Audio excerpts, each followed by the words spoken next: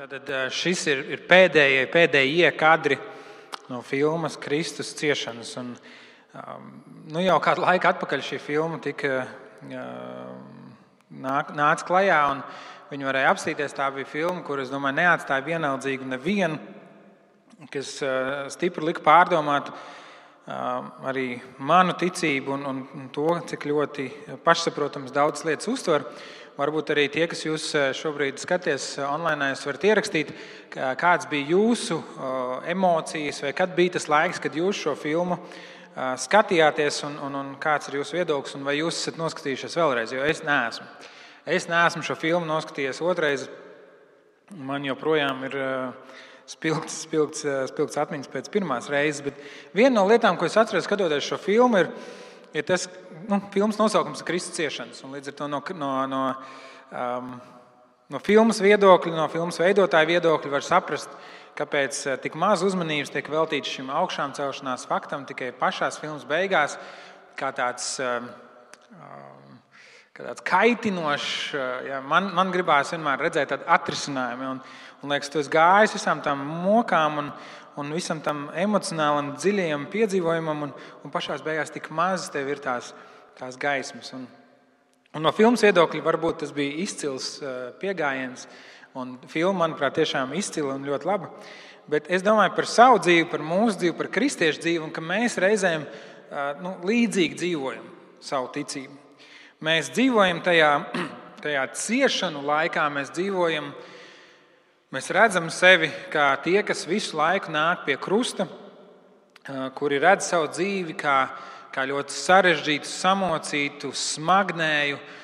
Mēs vienmēr izdzīvojam to vainu, kur mēs redzam arī mūsu grēks ir bijis klāt tam, ka Jēzum ir jāmirst pie krusta.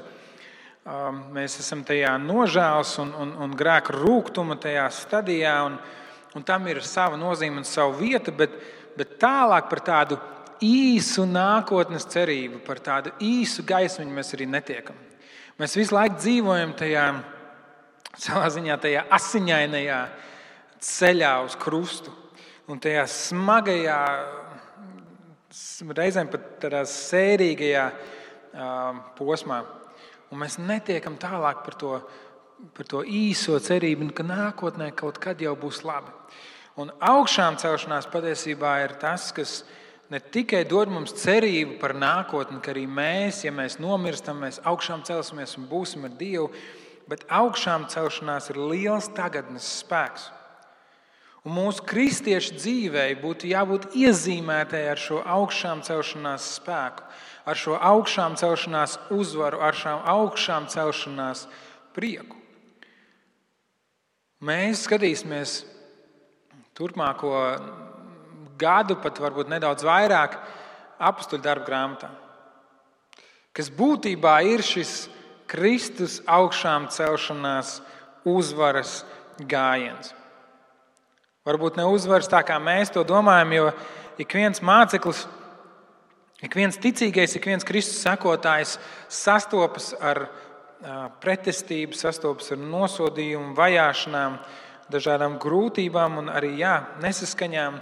Tomēr tas ir Kristus uzvaras gājiens, kur lielākā sakāve, ko vēsture varēja piedzīvot, pašu Dieva dēlu piesitot krustā, kļuva par lielāko uzvaru, kuras sekas jūtams arī 2021. gada Rīgā draudzē mājvieta, kur mēs varam Dievu pazīt, mēs varam viņam tuvoties, ja mēs esam sastapuši augšām celto Kristu. Kāpēc Apostoļu darbu grāmatu? Mēs jau iepriekšējos 3 gados ar tādiem nelieliem pārtraukumiem izgājām cauri Lūkas evaņģēlijam. Un Lūkas evaņģēlijs, kā pats Lūka raksta, Apostoļu darbu grāmatas 1. nodaļā, 1. grāmatā Teofilis aprakstīja visu, ko Jēzus darīja sākumā un mācīja līdz tai dienai, kad viņš tika uzņemts debesīs. Un izraudzītajiem apostoļiem jau bija devis pavēles svētajā garā.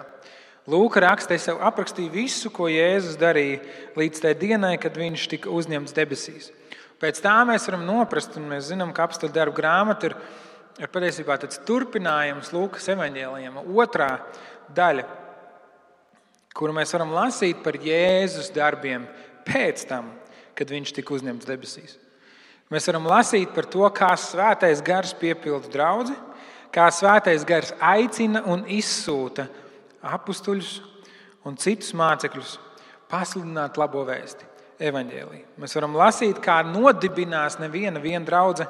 Mēs varam lasīt, kā agrīnajā draudzē, kas ir šie pamatprincipi. Mēs varam lasīt, kā evaņģēlijs izplatās pa visu tā laika zināmo pasauli. Un tas ir tikai loģisks turpinājums, manuprāt, mums kā draudzē iet un mācīties. Ko tad dara? Un tāpēc citi Bībeles pētnieki arī reizēm saka, ka šo grāmatu vajadzētu pārsaukt par Jēzus darbiem vai Svētā gara darbiem. Un tomēr arī, kā mēs runājām iepriekš šajā lūkšanas sērijā, ka Dievs izvēlas cilvēkus. Dievs ir izvēlējies savu draudzi, Dievs ir izvēlējies mūs, lai mēs būtu viņa darba turpinātāji. Un vēl jau vairāk, tāpēc arī mums ir svarīgi ieskatīties, kāds tad bija draudzes pirmsākums. Ja mēs esam Kristus draudze, mēs esam viņa mācekļi, mums ir svarīgi saprast, kāds tad bija tas iesākums. Kā tad viņi ir veidot, kā tad viņi ir celtu. Un tāpēc arī šī svētdienas sērija no apstuļu darbiem. Varbūt vēl kādam varētu rasties jautājums, kāpēc jaunais templis? Kāpēc šāds nosaukums? Un parunāsim par to, kas tad ir templis. Un es ceru, ka jums kļūs skaidrs. Varbūt kādi no jums jau noprot arī pēc tā, ko mēs lasījām dievkalpojuma ievadā no Jāņa evaņģēlija 2. nodaļas. Bet templis ir ēka vecajā derībā. Sākumā varbūt tā bija tāda telts, kur bija šis derības šķirsts, kurā bija ielikts šie baušļi, šie Dieva dotie Mūzes no kalna nonestie baušļi. 2. Mūzes grāmatas 25. nodaļā, 21. un 22. pantā mēs varam lasīt: uzliec pārsegu šķirstam un šķirstā ieliec liecību, ko es tev došu. Tur es tev atklāšos un es runāšu ar tevi no pārsaga augšas, starp abiem ķerubiem, kas pār liecības šķirstu. Tur es teikšu visu, ko tev priekš Izraēla dēliem pavēlēšu. Tātad Dievs iedeva šīs liecības plāksnes un pavēlēja veidot šo šķirstu un šķirstam apkārt tādu telti, sajiešanas telti, kas bija pirmais prototips templim, un tur viņš saka, es no turienes uz jums runāšu. Tā būs vieta uz šīs zemes, kur jūs varēsiet ar mani sastapties. Vēlāk mēs lasām vecajā derībā 1. ķēniņa grāmatas 8. nodaļā, no 6. līdz 13. pantam.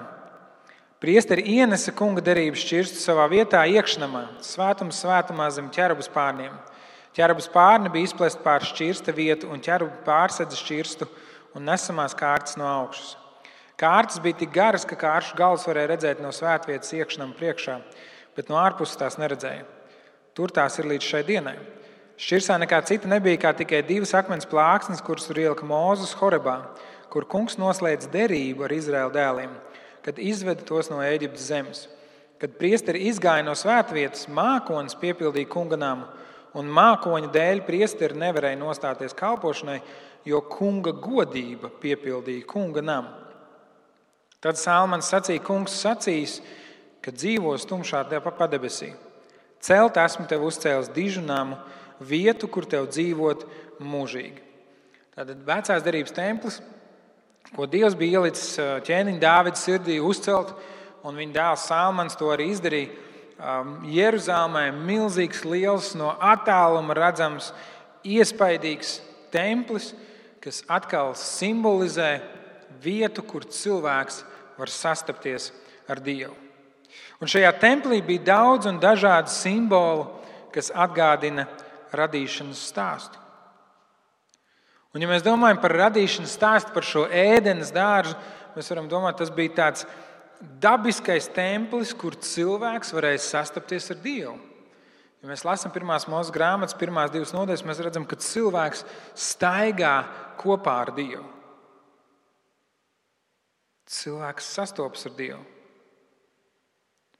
Un šajā templī bija noteikta kārtība un bija jāievēro baušļi un arī šķīstības rituāli, Bet vissvētākajā vietā, tempļa viducī, kur bija šis derības šķirsts, varēja ieiet tikai augstais priesteris vienu reizi gadā, kurš uzņēmās tādu vidutāju lomu starp tautu un Dievu. Un tad līdzīgi kā Ēdens dārzā, kur cilvēki bija neusticami Dievam, kur izvēlējās nepaklausīt, kur izvēlējās darīt to, ko Dievs bija noliedzis darīt, kur izvēlējās paši nolemt to, kas būs labs un kas būs slikts, viņi pagriez Dievam muguru, un līdzīgi arī Izraēla tauta. Vecajā derībā pagrieza Dievam muguru un sāka darīt lietas, kas Dievam nav tīkamas. Un Dievs atstāja viņus iznīcībai, un arī templis tika iznīcināts, un Izraēla tauta tika izklīdināta. Un templis bija viņu ticības un identitātes simbols savā ziņā, viņu nacionālais simbols. Un templis tika iznīcināts. Šķiet, tā vieta, kur var sastapties ar Dievu, tika iznīcināta. Mēs gājām cauri arī šai Nehemijas grāmatai, kur Nehemijas sirds salūst par to, ka šis templis ir iznīcināts. Un tas nav vienkārši tāds ekonomiska sāpe par to, ka mums iet slikti, bet tā ir sāpe par to, ka Dieva vārds ir atstāts novārtā. Par to, ka Dieva reputācija par šis templis ir iznīcināts. Viņi saistīja to ar Dieva klātbūtni savā dzīvē. Un vēlāk šo templi atjaunoja, bet tas vairāk simbolizēja cilvēku radītas reliģiskas sistēmas klātbūtni, nevis Dieva klātbūtni. Un to mēs varam lasīt tad, kad Jēzus nāca, un ko mēs jau arī lasījām Jāņa evaņģēlijā 2. nodaļā, kur Jēzus devās uz Jeruzālemi, viņš iegāja templī, un viņš saprata, tas templis vairs nav vieta, kur cilvēks sastopas ar Dievu. Templis ir vieta, kur cilvēks var nopelnīt ar Dievu vārdu. Kur cilvēki tirgojas, kur cilvēki izdevīgi kādam pārdod baložus un vēršus un vēl kaut ko upurējumos, lopus, lai cilvēkam nebūtu viņu jāved no kādas citas vietas, un viņš var tā ērti ienākt, turpat nopirkt, turpat arī upurēt. Un viņi bija sākuši uz to pelnīt. Tas bija kļuvis, templis bija kļuvis kā tāds tirgus laukums. Jēzus saka, ka templis vairs nav tas, kas tas bija kādreiz. Un ja mēs domājam par to, kā tas no radīšanas, kur Dievs pats staigāja kopā ar cilvēkiem un sarunājās, un tad pēc grēkā krišanas, kur cilvēks tika izdzīts no Ēdenes dārza, un tas attālums, ja mēs varam teikt, starp cilvēku un Dievu palielinājās. Un arvien vairāk, ja mēs lasām ceļš 12 mūsu grāmatas nodaļas, mēs redzam, kā cilvēki tādā spirālē arvien dziļāk un dziļāk krīt bedrē, arvien tālāk un tālāk attālinās no Dieva. Arvien lielāks ļaunums ienāk cilvēku dzīvē. Arvien vairāk cilvēki paši grib noteikt, kas ir labs un kas ir slikts. Un tad nāk šis vecās derības templis, kas dod iespēju, kur cilvēki ir nonākuši tik tālu, ka viņi ir verdzībā Ēģiptē, un Dievs viņus izved no Ēģiptes zemes, un jau pa ceļam ejot dod viņiem šo saiešanas telti, kur viņš saka, šī ir tā vieta, jūs varat būt droši, ka es esmu kopā ar jums. Tas ir kā simbols manai klātbūtnei jūsu vidū. Un vēlāk, kad viņi ieiet šajā apsolītajā zemē, un ķēniņš Salamans uzceļ šo templi, un Izraēla tautas šķiet sasniedz tādu varenāko punktu savā vēsturē. Un tomēr atkal un atkal mēs redzam, ka arī tas nenostrādā. Arī tas cilvēkiem nav pietiekami, un viņi arvien tālāk un tālāk aizvirzās no tā, ko Dievs viņiem ir paredzējis. Viņi sāk izmantot templi ne tikai alkatīgām lietām, bet viņi sāk pielūgt citus dievus templī, kurš ir celts Izraēla dievam. Un tā nu šis templis, kas kalpo kā tāds Izraēla nacionālais simbols un ļoti svarīga loma tam ir tādā viņu identitātē, Jēzus ieiet viņā un saka, ka šis templis vairs ir tikai kā tāda vāja atblāzma no tā, ko Dievs bija paredzējis. Un tāpēc viņam jautā, kas tad ir tā tava autoritāte? Uz kāda pamata tu vari to apgalvot? Uz kāda pamata tu vari dzīt ārā cilvēkus? Kas tev ir devis šo autoritāti uzvesties templī? Un Jēzus saka, sagraujiet šo templi, un es to 3 dienās atkal uzcelšu. Sagraujiet šo templi, un es to 3 dienās atkal uzcelšu. Un šeit māceklis Jānis jau ir paskaidrojis to, kā mācekļi to ieraudzīja un saprata, ka Jēzus runā par citu templi, par jaunu templi. Viņš nerunā par šo akmeņiem celto templi, kur ir vissvētākā vieta un kur ir dažādas šīs pakāpes, kur cilvēki drīkst vai nedrīkst iet. Viņš runā par templi, kur tiešām ir Dieva klātbūtne. Jēzus nenojauca templi Jeruzalemē. To izdarīja romiešu karavīri apmēram 70. gadā, bet Jēzus augšām ceļoties lika pamatu jaunam templim. Jēzus lika pamatu jaunam templim. Un tā ir draudze. Tie esam mēs. Un Jēzus tiešām 3 dienās šo templi atkal uzceļ ar savu augšām celšanos. Un viņš uztic to saviem mācekļiem, apustuļiem, kas savukārt to uztic atkal uzticamiem cilvēkiem, kas caur gadsimtiem ir bijuši uzticami Dieva vārdam un kalpojuši viņam un viņa misijai, un mēs nonākam līdz šodienai. Mēs lasījām par to, kā vecajā derībā kunga godība tempļa iesvētīšanas dienā piepildīja namu, un neviens nevarēja tajā ieiet. Un tad apustuļu darbu grāmatas 2. nodaļā mēs lasām, kā Svētais Gars piepilda Kristus mācekļus. Gluži tāpat kā viņš piepildīja templi, viņš piepilda Kristus mācekļus ar savu klātbūtni. Templis, kurš bija augstāks un varenāks par jebkuru citu celtni Jeruzalemē, un tādējādi nesa vēstījumu par Dievu visiem apkārtējiem iedzīvotājiem. Un, kad Salmans uzcēla šo templi vecajā derībā, tad cilvēki nāca no tālām zemēm. Valdnieki un varenie nāca un apbrīnoja to, cik ļoti Dievs ir svētījis Salmanu un Izraēlu tautu. Un apstuļu darbu grāmatā mēs redzam, ka tur ir cilvēki no visām tautām, no dažādām vietām, kur ir nākuši un kuri redz, kā Dievs piepilda savu draudzi ar Svēto garu un ir apbrīnas pilni. Mēs redzam, ka apstuļu darbu grāmatā Dievs dod draudzei šo savu uzdevumu būt par lieciniekiem Dievam. Nevairs kā templis, kurš ir uzcelts vienā ģeogrāfiskā lokācijā, bet kā cilvēki, kuri visur vien dodoties var atspoguļot Dieva godību. Apstuļu darbu grāmatas 1. nodaļas 8. pantā ir teikts, bet jūs saņemsiet Svētā gara spēku, kas nāks pār jums, un jūs būsiet mani liecinieki gan Jeruzalemē un visā Jūdejā, gan Samarijā un līdz pat pasaules galam. Pāvils savā vēstulē Korintiešiem 3. nodaļā, 1. vēstulē Korintiešiem 3. nodaļa 16. pants, ļoti tieši to pasaka, vai jūs nezināt, ka esat Dieva templis un ka Dieva gars mājo jūsos? Tagad mēs, draudze, mēs, kas esam Kristus sekotāji, mēs, kas esam piedzīvojuši viņa augšām celšanās spēku, kas esam sastapuši viņu dzīvu savā ikdienā, mēs esam tie, kur citi cilvēki var sastapt Dievu. Mēs esam tie, kad mēs sapulcamies kopā kā draudze, mēs esam tie, kur vidū ir Dieva gars, kur ir Dieva klātbūtne. Gluži kā vecajā derībā bija templis, kurā varēja cilvēks sastapties ar Dievu, tāpat arī mēs esam templis, kur cilvēki var sastapties ar Dievu.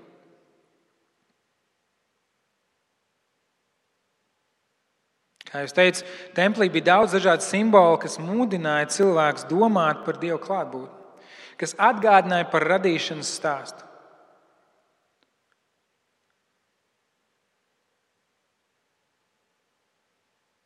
Un tad, kad mēs esam pie Dieva radības, kad mēs varam ceļot un redzēt to, kā Dievs visu skaisti ir radījis, un es zinu, ka pandēmijā runāt par ceļošanu ir sāpīgs temats, bet es ceru, ka mēs to drīz atkal varēsim darīt. Bet arī šeit pat Latvijā Mums ir brīnišķīgas vietas, kur mēs varam redzēt skaistumu. Mēs to varam redzēt saulrietā, mēs to varam redzēt. Šajā gadā sanāca pāris reizes būt Ozolkalnā, Cēsīs, kur ir tik skaists skats, kur redz šo Gaujas ieleju un šos mežus. Un tu domā par to radību, tu domā par to skaistumu. Un tā atspoguļo radītāju. Man ir bijusi tā privilēģija vienreiz dzīvē būt Lielajā kanjonā Amerikā. Un laikam tikai lielāka par kanjonu bija mana mute, kad es to ieraudzīju. Tas ir neaprakstām iedomāties, cik liels un varens ir šis kanjons un cik skaists un šīs nokrāsas. Un tomēr domājot par to, cik daudz lielāks un skaistāks un varenāks ir Dievs. Dievs šo pasauli ir radījis kā tādu atspoguļojumu savai varenībai, savai godībai. Dieva radībā ir kaut kas dievišķs. Un tas ir kā templis, kurā mēs esam. Un arī mūsdienās tempļi un lielās baznīcas ir veidotas ar daudz un dažādu līmeņu simboliem. Un, lai tur ieejot, mēs sajustu dievbijību, lai mēs sajustu apbrīnu. Tas ir tas, kas liek mums atcerēties par Dievu. Jau no radīšanas. Bet tad, kad mēs skatāmies uz to, ko Kristus saka šeit un to, kas notiek apostļu darbu grāmatā, un nevis tas, ka skaistās lielās baznīcās būtu kas slikts, bet jaunās derības ideja par templi ir pavisam cita. Un fokus no vienas lokācijas, no celtnes, no baznīcas, no ēkas tiek novirzīts uz Dieva cilvēkiem, uz viņu draudzi, uz viņu sekotājiem, uz tiem, kas ir uzticami viņa aicinājumam, uz tiem, kas ir nodevušies tam, ko Dievs šajā pasaulē dara. Un interesanti, ja mēs lasām pašas Bībeles beigas, Atklāsmes grāmata 21. nodaļā, Jānis raksta: templi es neredzēju, jo tās templis ir Kungs Dievs visu valdītājs un jērs. Šajā jaunajā Jeruzālēmē, šajā atjaunošanas stāstā, kuru tad mēs visi gaidām, kur mums ir šī gaisma un cerība par to, ka reiz nākotnē būs tā vieta, kur mēs patiesi ar visām savām maņām piedzīvosim Dievu klātbūtni, kur nebūs ne sāpju, ne asaru. Šajā jaunajā Jeruzālēmē Jānis raksta: es templi neredzēju, jo tās templis ir Kungs Dievs visu valdītājs un jērs. Redziet, mēs dzīvojam jau šīs jaunās valstības, ja tā teikt, priekšvakarā. Mēs piedzīvojam šo valstību savā dzīvē. Vismaz tāds ir tas vēstījums apostļu darbu grāmatas nodaļā, kur mēs redzam, ka Dieva spēks caur Svēto garu nāk un iemājo, un mēs varam piedzīvot kā daļu no Dieva valstības. Mēs varam piedzīvot to, ka mums vairs nav jāiet entie kilometri, vai pat šodien būtu jālido uz Jeruzālemi, uz īsto templi, bet ka mēs varam piedzīvot Dievu. Mēs to esam varbūt uztvēruši jau kā tādu pašsaprotamu lietu. Un tāpēc varbūt ir grūtāk, īpaši tiem, kas jūs esat pie ekrāniem, varbūt jums ir grūtāk satvert to ideju, ka jūs esat templis un ka jūs esat svētnīcā, ka jūs esat daļa no draudzes, kurā mājo Dievs. Ka viņa godība, tā pati godība, kas bija tik pilna templī, ka cilvēks tur nevarēja ieiet, tā pati godība ir tev pieejama tur, kur tu esi. Tev līdzās. Cilvēks būs kopā ar Dievu. Cilvēks ir jau tagad kopā ar Dievu, viņš var piedzīvot Dieva klātbūtni. Atklāsmes grāmatā mēs rakstam, ka Dieva klātbūtne tik ļoti piepildīs šo jauno Jeruzālemi, šo jauno pasauli, ko Dievs rada, ka tur pat nebūs saule un mēnesis vajadzīgi, jo Dievs pats būs viņu gaisma. Mēs esam Dieva templis. Dieva godība un pilnība mājo mūsos. Un tā ir apbrīnojama un reizēm, vai varbūt pat bieži neaptverama doma par to, ka tā pati godība, par kuru mēs lasām Vecajā derībā, tā pati godība, kad es stāvu pie lielā kanjona, tā pati godība, kad es ieeju kādā milzīgā templī un redzu, cik lielas un varenas ir šīs lietas. Tā pati godība mājo mūsos. Kaut mūsu acis atvērtos, kaut mūsu prāti spētu to satvert, kaut mēs ieraudzītu, cik daudz mums ir dots, ka mums nav jāstaigā tajā rūgtajā, smagajā Kristus krustā sišanas brīdī, bet ka mēs dzīvojam augšām celšanās laikmetā. Un tas nenozīmē, ka mums nevajadzētu nožēlot savus grēkus vai izjust rūgtumu par tiem. Rūgtums, grēku nožēlā parāda to, cik patiesi mēs to nožēlojam. Bet mums ir jāzina, ka Dievs mums to ir piedevis. Mums ir jāzina, ka Kristus ne tikai nomira par mūsu grēkiem, bet Viņš augšām cēlās, lai dotu mums spēku svētai dzīvei. Lai dotu mums spēku būt par lieciniekiem Jeruzālēmē, Jūdejā, Samarijā un līdz pasaules galam. Tas nozīmē būt par viņu lieciniekiem tajā vistuvākajā apkārtnē, kaimiņos un līdz pasaules galam. Tā ir liela privilēģija un iedrošinājums. Īpaši tagad, pandēmijas apstākļos, mēs ilgojamies būt kopā kā draudze un mēs ilgojamies būt brīvi no šiem ierobežojumiem, bet mums nav obligāti jābūt baznīcā, lai piedzīvotu Dieva klātbūtni. Nemaz nerunāju par to, ka mums nav jābrauc uz Jeruzālemi, tur, kur būtu šis vienīgais templis. Tā ir liela privilēģija. Un tajā pat laikā tā ir arī liela atbildība. Jo mēs esam Dieva klātbūtne citiem cilvēkiem. Mēs esam Dieva klātbūtne citiem cilvēkiem. Un es domāju, tā ir viena no tām lietām, kas mums pandēmijas laikā pietrūkst visvairāk. Jo mēs esam Dieva klātbūtne citiem cilvēkiem. Ja mēs runājam par draudzi un par to, kāpēc ir svarīgi sanākt kopā, tāpēc, ka mēs katrs viens par sevi, ja mēs izvēlamies nodalīties no draudzes, mēs nevaram teikt, es esmu draudze. Es esmu draudze tikai tad, ja es esmu daļa no draudzes. Es esmu draudze tikai tad, ja Dieva klātbūtne caur mani ir kāda cita cilvēka dzīvē un Dieva klātbūtne caur kādu citu cilvēku dzīvi ir manā dzīvē. Un tā ir šī atbildība. Atbildība vienam pret otru, atbildība pret Dievu un pret viņu doto uzdevumu. Tā ir atbildība. Un tāpēc svētdienas noslēgumā es vēlos izlasīt 1. Pētera vēstuli 2. nodaļu, kas, manuprāt, ļoti skaisti runā pati par sevi. Kur Pēters raksta tādu pamudinājumu un uzmundrinājumu draudzei, kur viņš runā par šo templi, kur viņš runā par to, ko nozīmē būt jaunās derības draudzei, ko nozīmē būt kristiešiem, ko nozīmē būt Jēzus sekotājiem. Lūdzu, pievērsiet uzmanību šiem vārdiem, lai tie uz jums runā. 1. Pētera vēstule, 2. nodaļa no 1. līdz 10. pantam. Tādēļ atmetiet visu ļaunprātību un jebkādu viltību, izlikšanos, skaudību un visādu mēlnesību, kā nu pat piedzimuši bērni augstiet pēc tīra garīga piena, lai to baudot jūs kļūtu pieauguši pestīšanai. Ja vien jūs esat baudījuši, cik kungs ir labs. Jūs nākat pie viņa, pie dzīvā akmens, kas cilvēku atmests, bet Dieva izredzēts un dārgs.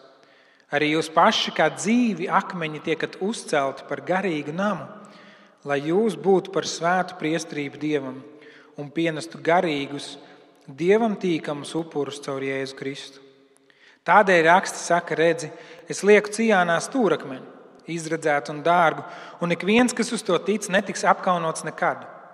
Jums, ticīgajiem, tas ir gods, bet neticīgajiem akmens, ko nama cēlā, ir atmetuši. Šis akmens ir kļuvis par stūrakmeni un arī par klupšanas akmeni un piedaudzības klinti.